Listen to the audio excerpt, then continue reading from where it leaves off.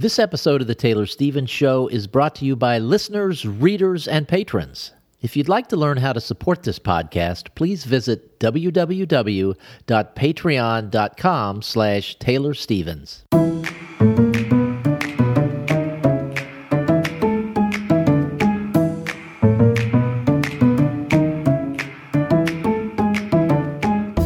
Hi, this is Taylor Stevens, the New York Times best-selling and award-winning author of kick-ass international thrillers, and this is The Taylor Stevens Show with my good friend Steve Campbell, where we are kicking writing in the butt one word at a time. And Taylor, I understand we have another farm story for Chit Chat this week. But not from me. We had an interesting experience a week or so ago. Our 3-year-old... We being Julie and I. Yeah, sorry, thank you. Okay. Julie and I went to our 3-year-old grandson's birthday party, Austin. And the party was held at this bizarre combination of like low-budget amusement park and petting zoo.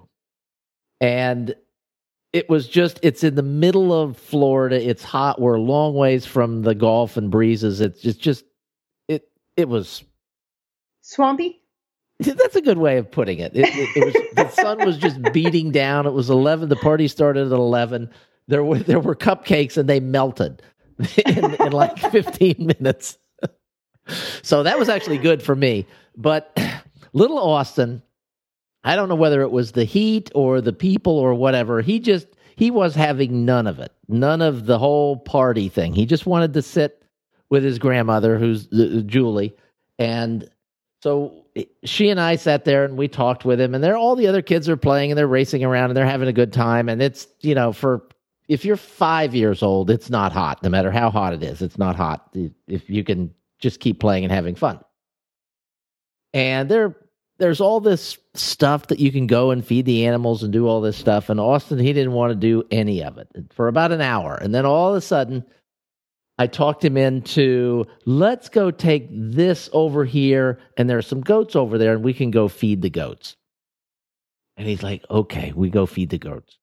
So we took the stuff and he stood behind me as I put the stuff in my hand. I have never fed a goat in my life. I only know people who feed goats and fix broken legs.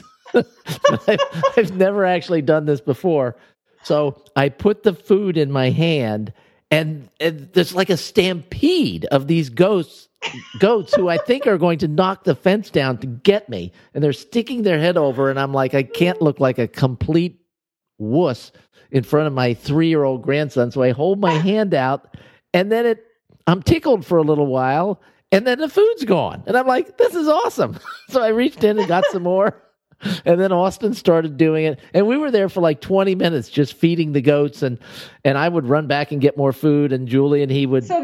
Where was the food? Where was the food coming from? It was coming from the people. And so the parents bought a bunch of this food so that the kids could go and feed the goats and so someone bought the food. We didn't. Somebody bought the food from the people who are running this zoo. Correct. To make sure that this little petting zoo, make sure that the goats are getting, or the animals are getting like actual animal food and not like the cupcakes. Yes. There was no cupcake feeding. Although I will say I did not know. They both gave us lettuce and this other stuff. And I thought, I'm going to give him the lettuce. And so this one goat, he takes the lettuce and just like, he didn't want anything to do with the lettuce.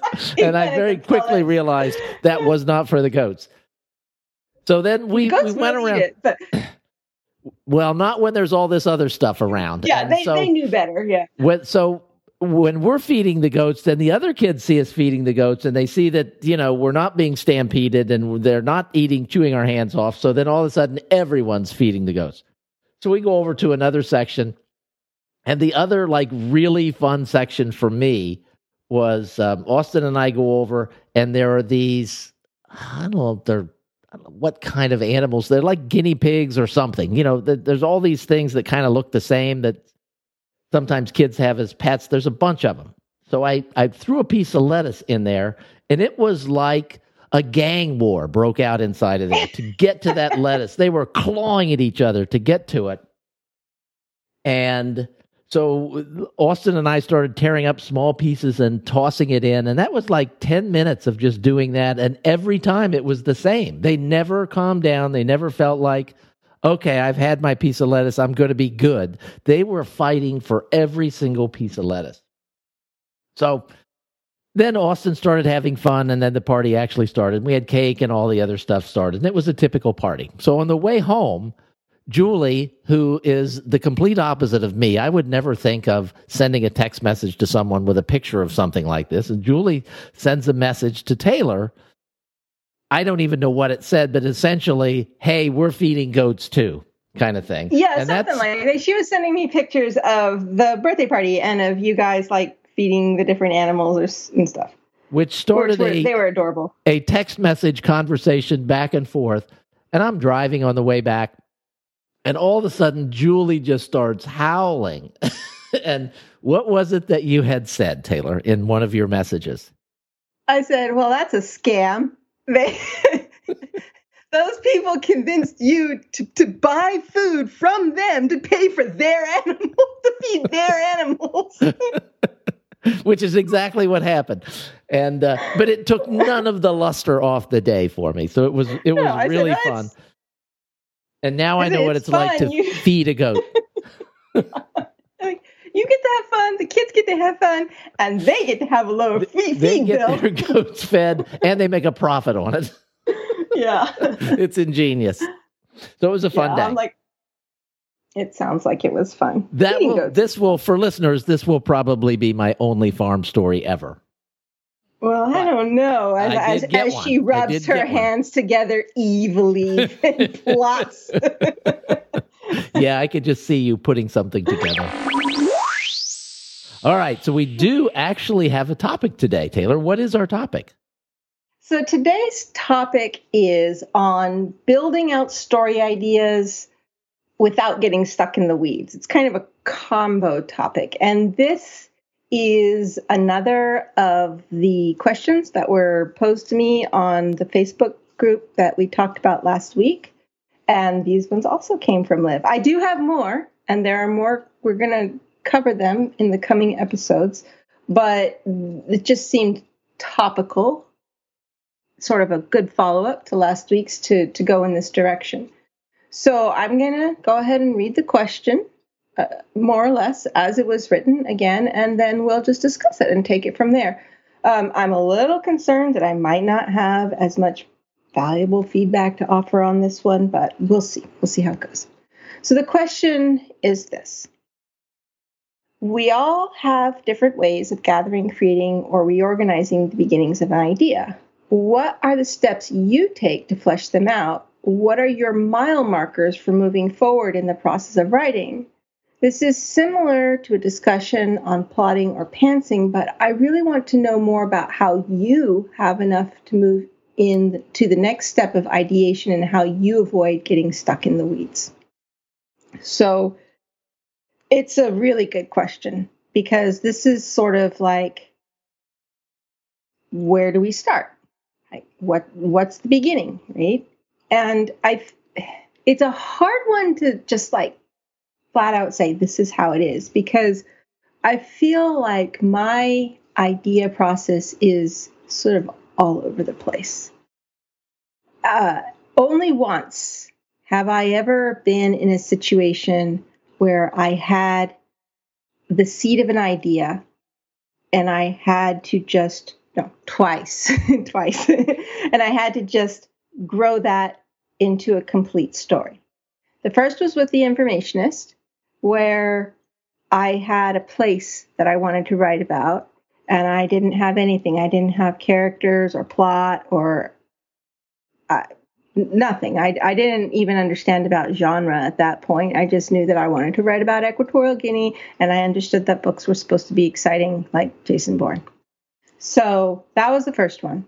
And then the second time that happened was with the Liars series, where I basically just had this idea of feuding, like an assassin family where everybody was capable of killing each other and often wanted to, but there was no plot, no anything. And I sort of like this idea that it was a single mom and, what about the father? Like, what happens? That's all that I had, right?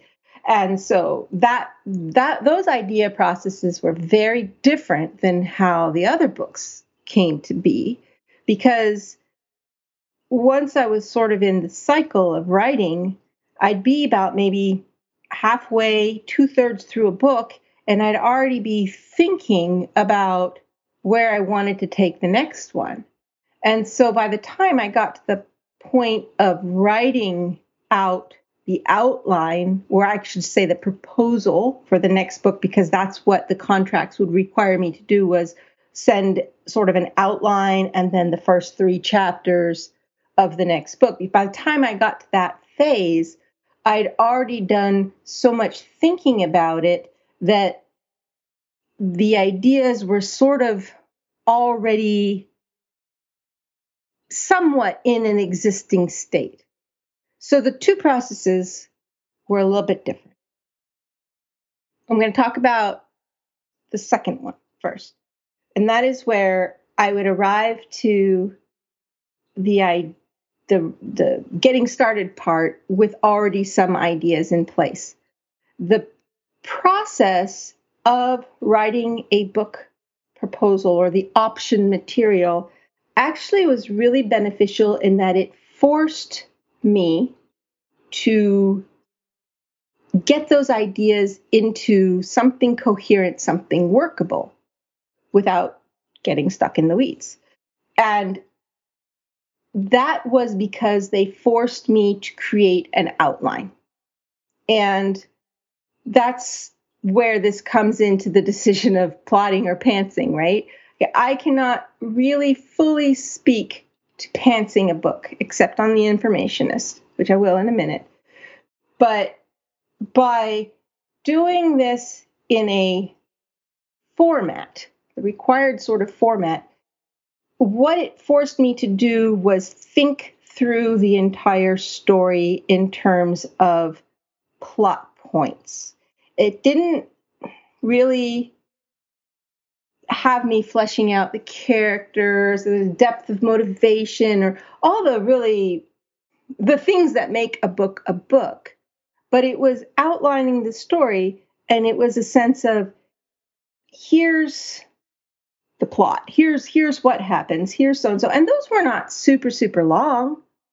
Maybe, I don't know, I'd have to go back and look, but I don't think they were more than, 10, 15 pages or something like that. A double-spaced New Times Roman 12, margin and a half on each side. Not a lot of text on each page. So and then I'd have to write the first 3 chapters. And that was always so hard. Writing those first 3 chapters was harder almost than writing the rest of the book, because I was writing them from not knowing really the full rest of the story and just having to create from scratch in a very small segment. So last week we talked about how I come back to the story and familiarize myself with it and all of that. But when you're starting those first 3 chapters, you don't have anything to familiarize yourself with, and you don't even have the rest of the story to draw on to make sure that it's really, you're saying what you want it to say. So there's a really good chance that those 3 chapters are not even going to be the first 3 chapters in the next version, but you're just putting together something that your editor can look at and go, yeah, this has legs, and take to their editorial committee and sign off on. So that process sort of forces the ideas. You have no choice. You have to get those ideas grounded and in order. And then what I would do with that after I got the approval was basically sit down and tell myself the story. And by tell myself the story, I really mean tell. There's no scene setting. There's no nothing. It's like, so she goes to this place and she meets a guy, and that guy tells her whatever. And that is what sets her off on finding this particular street. So she goes to that street, and when she gets to that street, she discovers, and so it's that kind of just really skeletonizing out the story. And that sort of takes the whole idea process and expands it a little bit more. So maybe by the time that's done, I might have, 40 or 50 pages of what happens. But the deeper things, the motivations, the emotions, the character's history, the only time the character's history of things is going to show up in those ideas and outline is when they are pertinent to the plot. So much of that is just developed in the story writing itself, actually writing the first draft. But what that outline / telling myself the story does is it builds me a roadmap. And I don't necessarily stick to it. A lot of times the ideas that show up in that roadmap are really dumb. They're basic. There's not enough conflict. The motivations are questionable. And so all of that has to be further developed in the first draft. But what that first rough outline does is it removes that, I guess you could say, the fear of the unknowns. Like, even if I don't know how that story is going to fully play out as I'm writing it, at least I know that it ties together. And if I get to a point where it is dumb, like this is just stupid, what was I thinking putting this in here? I know that something has to replace it there. And I have to come up with that, but I don't have to come up with all of it, just that small segment until I get to the next portion that it just doesn't belong. So by the time I've got a first draft, back then, as I was doing it, the first draft would not be very clean. It would be humiliating if I was to show it to somebody. But because it was a complete story at that point, when I went back to the beginning for the second draft, I already had inside me as we brought it up last week, I was in communication with the story. So I knew it. I felt it. And so there were no questions about later motives. There were no questions about how certain plot points tied together because those had all been resolved in writing the first draft. So coming into the second draft, I had a chance to pull out stuff that was unnecessary, deepen stuff that had the potential to give it more weight, more meaning, more emotional depth, more texture, and clean up the writing to I guess work towards elegance. And then by the time I got done with the second draft, I could go back and do it again. And each subsequent draft would tighten it, and work out the kinks until I finally felt like I had something that I could send to my agent who'd point out, what about this? This doesn't work, whatever. And I'd go back and fix those. And then it would go to my editor. And then we'd go through the editorial process, which is just really nitty gritty, fine tuning, all that same type of stuff. And then it moved on to the copy editor and they clean up the grammar and stuff. So it was a very multi-step process. And how I would know that I had enough to move to the next phase was when at that level of the process, the story was as complete as that level required it to be. Now with The Informationist, I did not know how the story was going to play out when I started writing it because I didn't outline. I was pantsing it. And The Informationist is a good story. But it's good because it's so unique. And it's good because it has a compelling character for those who care for that type of character. But it is not as good as it could have been, plot-wise and depth and all of that if A, I had known what I was doing and had understood how to get deep inside a character's head, and B, if I had plotted it out ahead of time to tie things together. Because as you go along in that way, you develop the story, and then you realize, oh, no, that other thing doesn't work, and then you have to go back and change that, but that then has ripple effects all these different ways. But with The Informationist, I never faced this issue of, do I have enough in these ideas to move to the next step? I just had, I want to write about this place, so I guess I'm going to need a character. So who is this character? All right.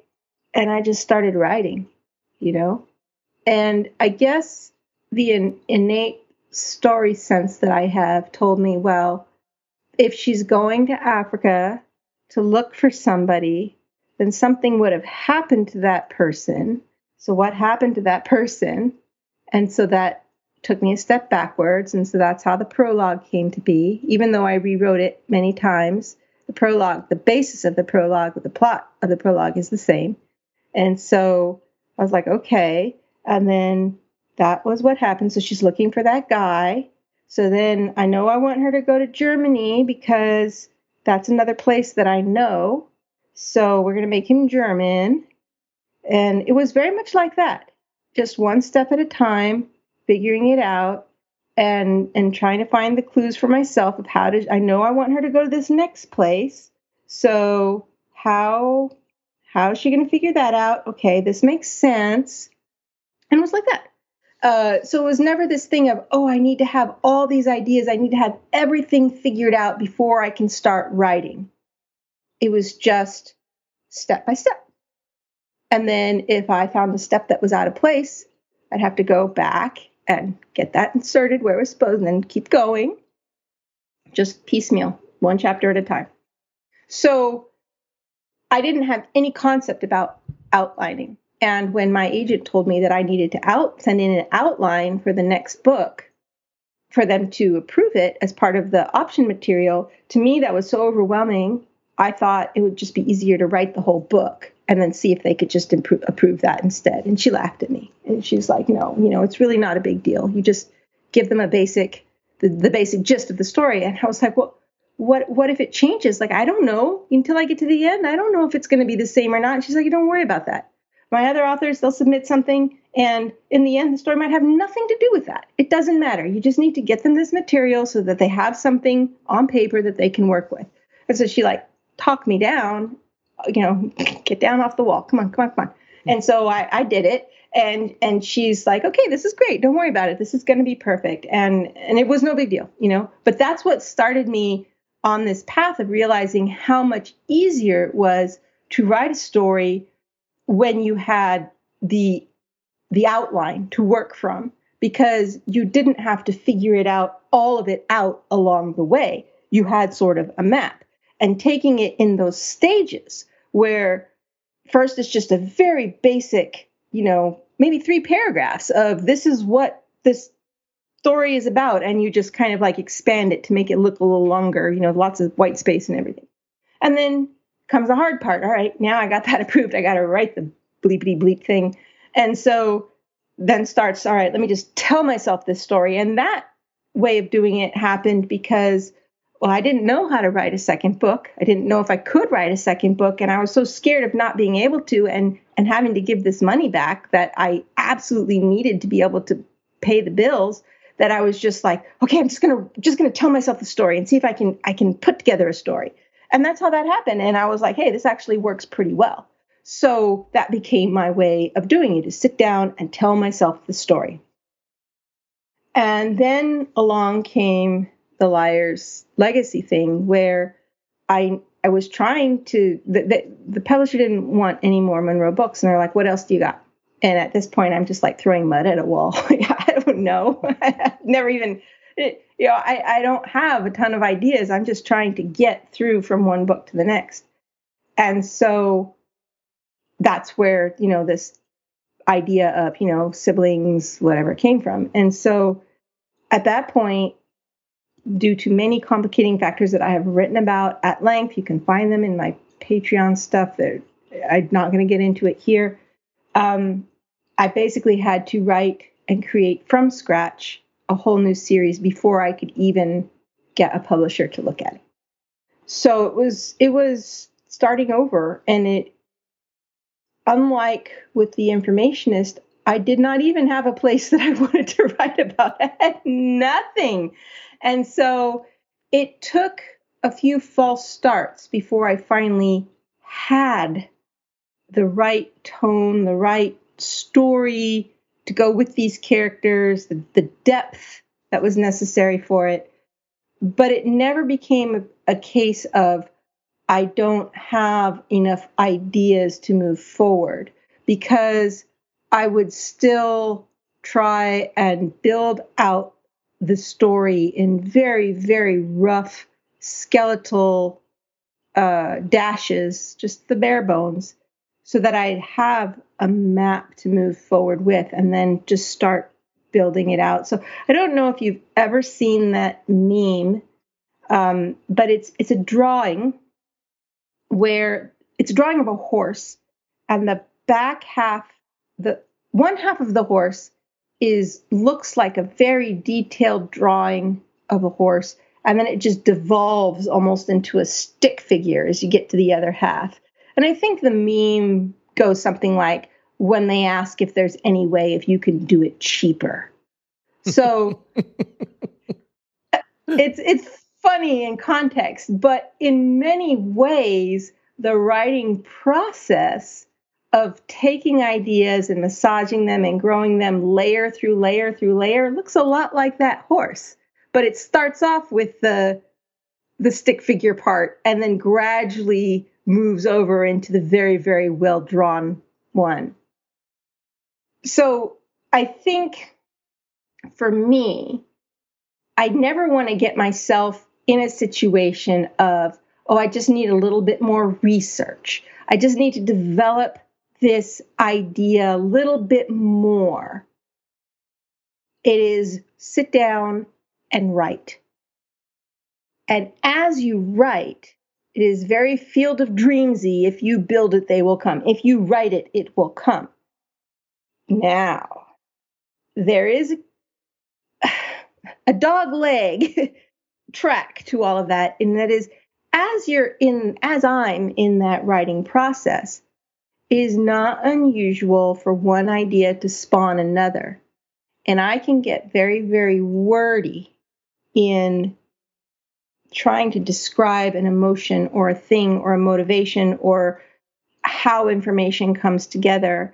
And because I don't think in words, I think in 3D, like pictures, right? Like in everything all at once, these concepts all at once. I will understand what I'm trying to write from so many different levels at the same time that I will get stuck trying to communicate all of that on the page. And to me, when someone says, how do you avoid getting stuck in the weeds? Those are my weeds.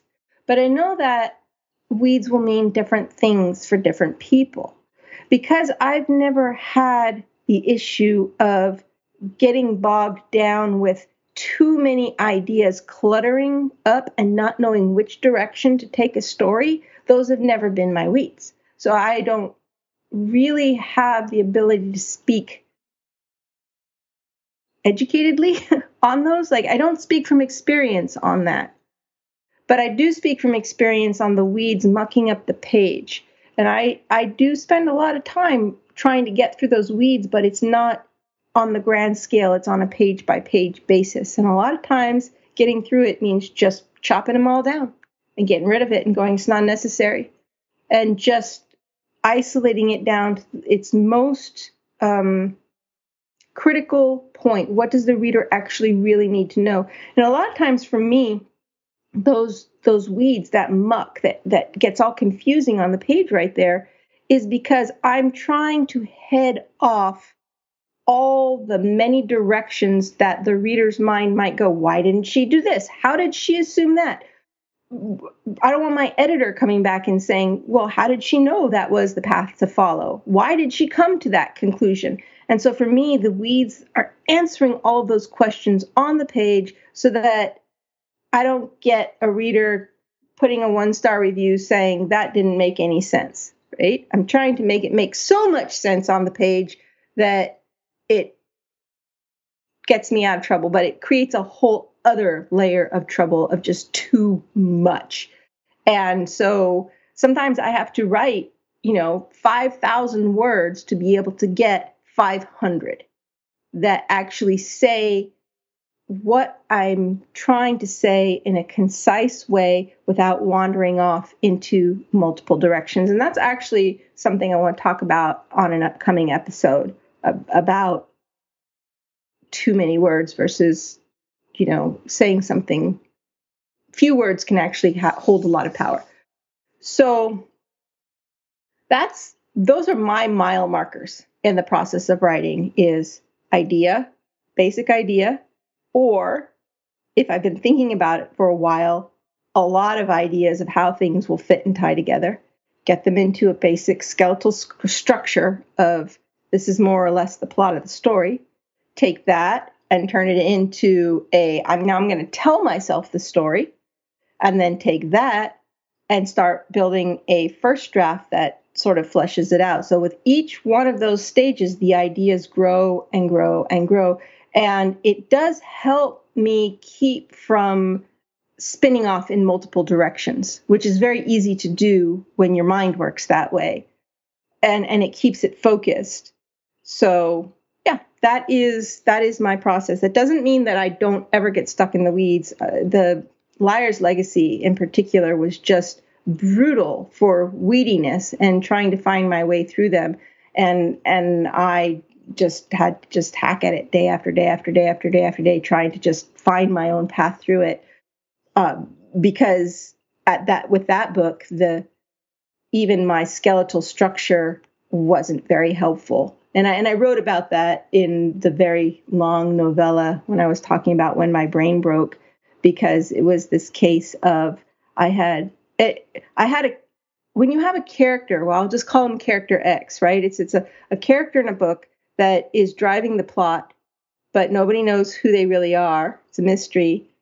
And their decisions, their choices are felt everywhere in the story, but you can never actually see their point of view, right? So it's a character X. And you've got to somehow convey their point of view through the actions and things that keep showing up and show how the characters figure out what that character X is thinking, doing the strings they're pulling, whatever. And Liar's Legacy had 3 of those. So it was just a nightmare trying to pull it all together in a way that made sense, was not contrived, felt organic to the characters' choices and decisions, still let the characters breathe on the page and didn't feel like they were being yanked along by a plot, and make it completely invisible to the reader. So that was just insanity, and I hope to God I never do that again. But in that case, that book was pure weeds, and it almost killed me. So don't do that. That's my advice for not getting stuck in those weeds. Just don't do it. Don't go there. Avoid that marsh. But yeah, so those are my markers. That's how I move forward in the process of writing. All right. So a couple points here. One is your use of the word weeds throughout all of that was brilliant. And you're talking about getting so deep in the weeds and then hacking your way through the weeds, and then you're in the marsh. I love the way you just kept incorporating that phrase or that word in there. And I learned a lot from this, but the most specific thing that I learned was we've talked occasionally about your tendency to overwrite. And the way you explained it here, the way you get yourself into the weeds is by over-explaining so that you can then pare that down, but you have absolute confidence that the reader will know why your point of view character is doing what they're doing. I'd never grasped that before from your overwriting process. So that was really cool insight to yeah. Okay. So I guess having that pointed out to me, when I overwrite, it's generally not over description. I don't spend a lot of time over describing, the places or the what I've called I don't know, when people are walking from here to there, just the pointless stuff, right? That's not where my overwriting comes from. My overwriting comes from spending too much time inside the characters' heads or creating scenes that don't fully, like, they exist because I think that they're necessary in order to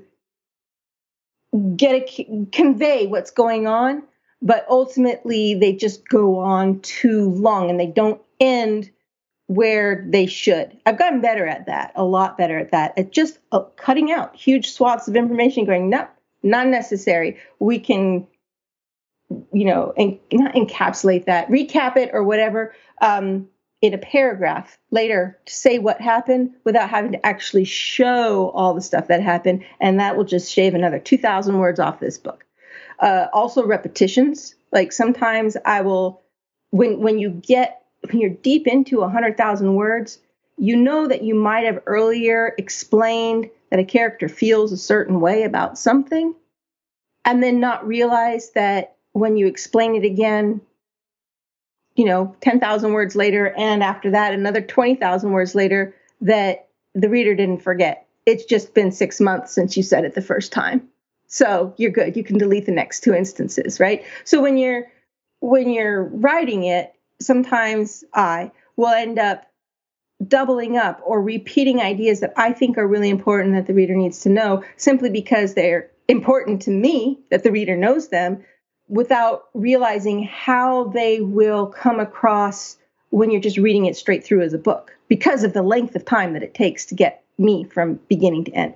So those are the types of things that I will clean up and delete on subsequent passes, because I can't see them in the earlier drafts because of how much time it takes to get from one chapter to the next. All right. Well, listeners may be surprised to learn that we're at 36 minutes now. You won't be surprised by that. But before we started this, Taylor said, I may not have enough for a whole show. Yes, I did say that. And yes, you did have enough for a whole show.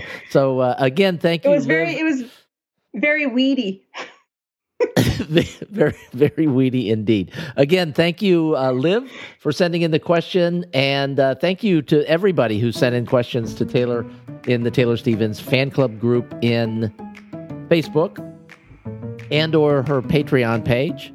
So, this really helps us to design shows that will work for you guys and help to answer the questions that you want, as opposed to just trying to guess at what we think you'd like to hear about. So thank you for those questions. Taylor, thank you for the insight today, and thank you all for listening. We will be back again next Tuesday. Thanks for being here, guys. We'll see you next week.